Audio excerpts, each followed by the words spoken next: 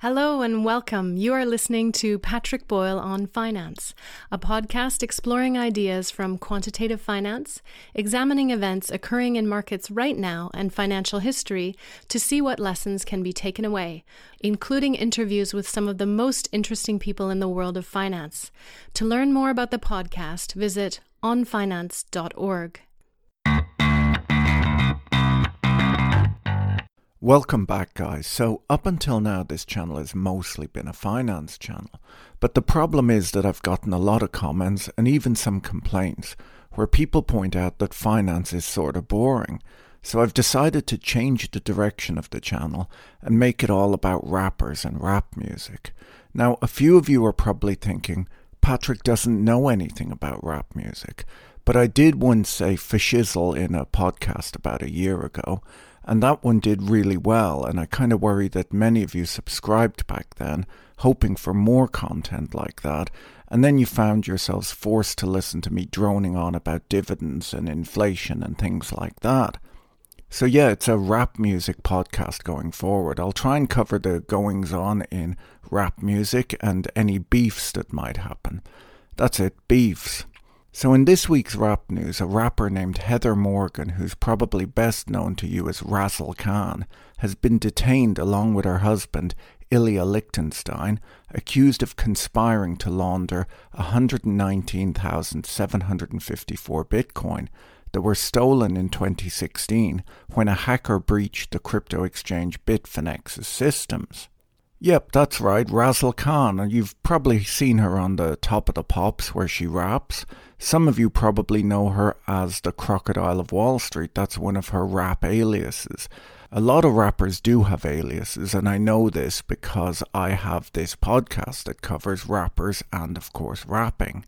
Now, in truth, the Crocodile of Wall Street is probably not a great alias, as the weather in downtown Manhattan is particularly inhospitable to crocodiles at this time of the year. But that's what she's called, and that is what she is. I guess it's also fortunate that she is in prison right now, and they probably keep her cell heated, so that should be fine for a crocodile.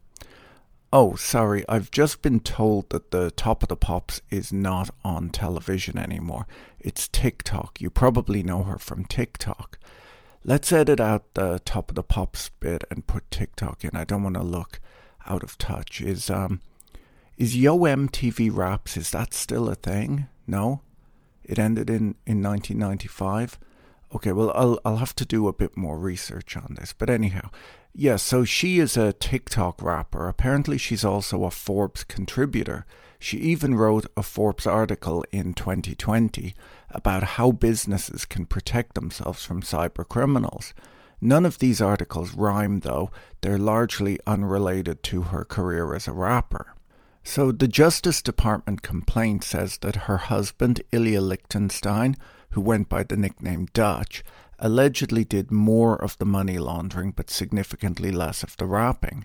So I'm going to focus more on Razzlekhan in today's piece because, of course, our focus here is on rap and rapping.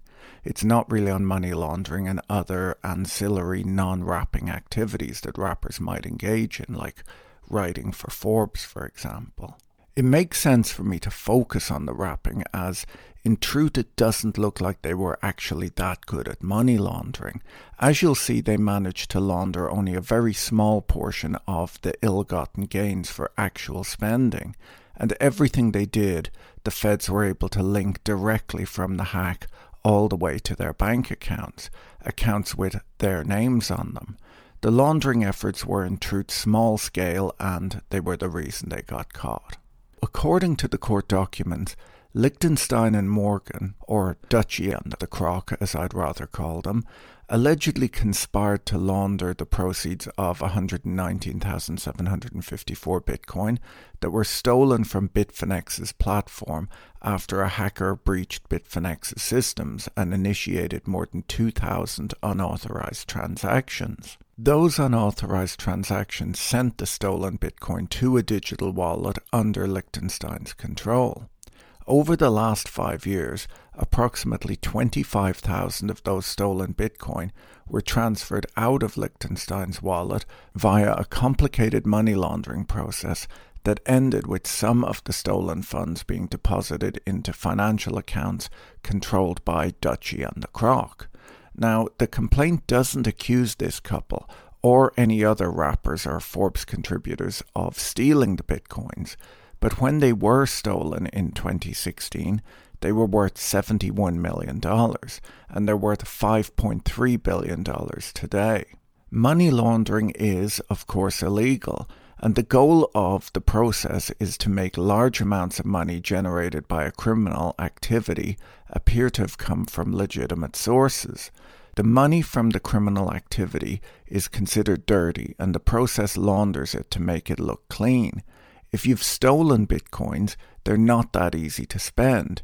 You have to first convert them into dollars or some other currency, which usually involves dealing with a cryptocurrency exchange.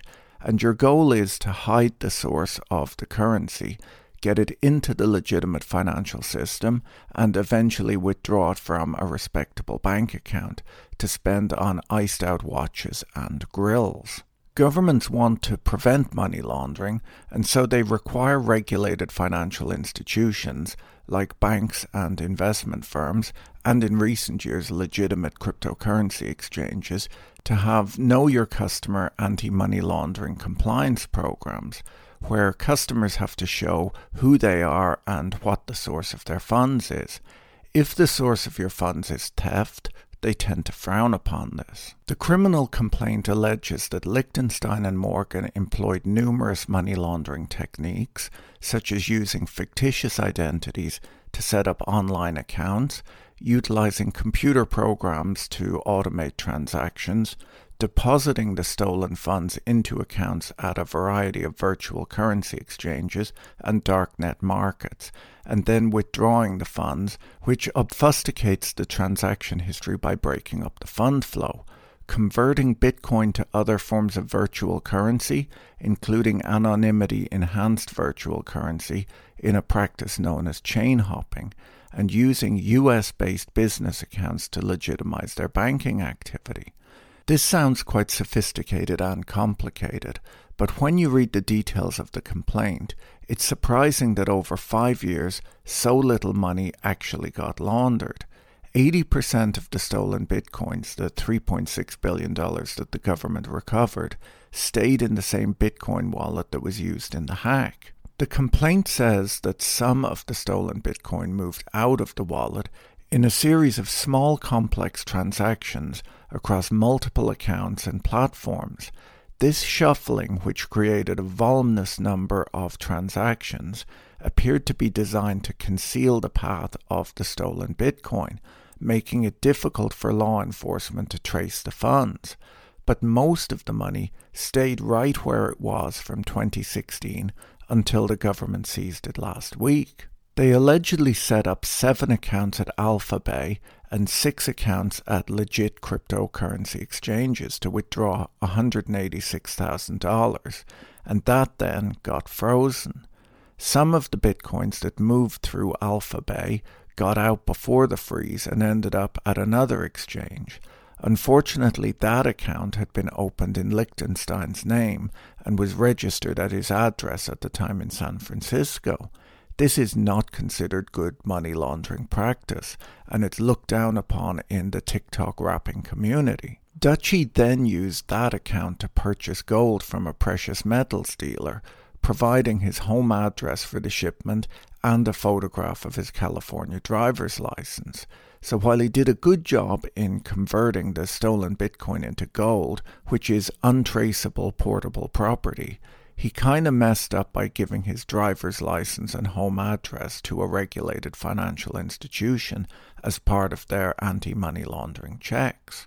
Dutchy and the Croc managed to use another exchange to convert almost $3 million worth of Bitcoin into US dollars and into their own bank accounts between 2017 and 2021. But that exchange was a regulated financial institution, so it asked them standard KYC AML questions. Dutchy wrote back to the exchange saying, "Hi, I'm a tech entrepreneur and Bitcoin early adopter since acquiring my first Bitcoin in 2011. I'm looking to diversify a bit ahead of the ETF decision and sell about 100 Bitcoin. Please let me know the next steps to move forward. All trades I would execute are from my own personal funds. The LLC is simply there to manage my trading assets." The Croc told the exchange that she would be using her account to receive funds from her business clients and also to transact with her own virtual currency. Both of these sound like decent excuses, but the problem is that Bitcoin transactions are permanently stored on a public blockchain. So the exchange can see that Dutchy had not bought his coins in 2011 and that the Croc did not receive hers in a series of small transactions related to TikTok wrapping. Nice try though. On January 31st, 2022, law enforcement gained access to one of their wallets by decrypting a file saved to Dutchy's cloud storage account, which had been obtained through a search warrant. The file contained a list of 2,000 virtual currency addresses, along with corresponding private keys. On February 4, 2022, a court issued a seizure warrant authorizing the seizure of these funds. The seized funds remain secured in the US government's possession. So as you can imagine, one of the difficulties of laundering Bitcoin is that you have lots of private keys to remember as you move the currency around. You probably don't want to memorize them or write them down on a piece of paper, so the couple saved them on a computer or phone and then backed it up to the cloud so it would be safe, and then the FBI was able to get a search warrant and get the thousands of private keys from the cloud provider. Dutchy and the Croc are charged with money laundering conspiracy. But the true tragedy of this tale is that most of their efforts went into conspiring and not nearly enough went into laundering. They were Bitcoin billionaires and they couldn't really spend it. They were lucky to be able to get by on the proceeds of TikTok wrapping. Now around $1.1 billion of Bitcoin at today's price appears to have so far eluded the Justice Department. From reading the complaint, I get the feeling that some of it is in accounts that the Justice Department still plans to seize. There's no implication in the complaint that they successfully squirreled away $1 billion safe from the Justice Department, but we can't really rule that out either. The couple's also believed to have access to $330 million in Bitcoin that the federal government hasn't located.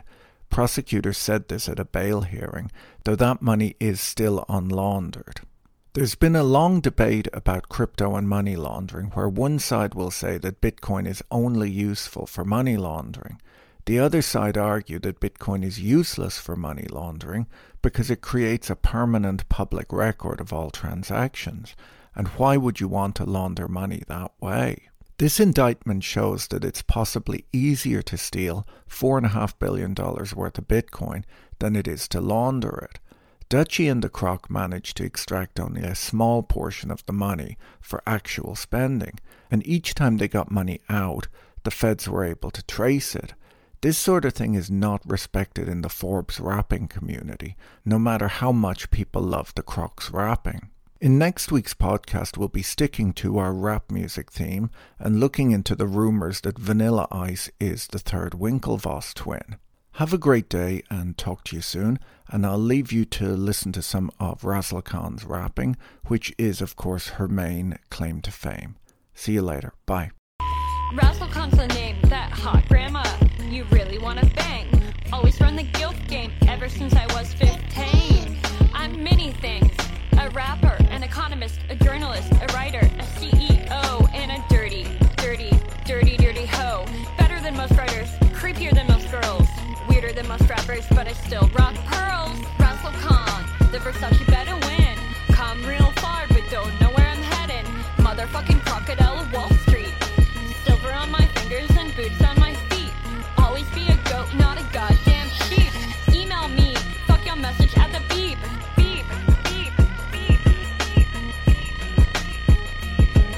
The Versace better win, got the bling that win. With the Berber might, I'll win every fight. My swag ain't just lit, so Silver really packs a hit. Bobby fashion so legit. Pussy bitches saying stop, about to pop, ain't gon' quit. They say Raz a filthy bitch, but they're jealous of my tits. My eyes, my nose, my bling, my clothes, these rings, my hose. Everyone knows I don't fuck with no bros. Unless they're gay, gays don't count, they're exempt. If you enjoyed this episode, be sure to subscribe so you're notified when a new episode is posted. Thank you to everyone who is supporting this content on Patreon. If you enjoyed this content, you can find more like it on YouTube, on the Patrick Boyle on Finance channel, or follow us on Twitter at Patrick E. Boyle. Thanks for listening. Bye.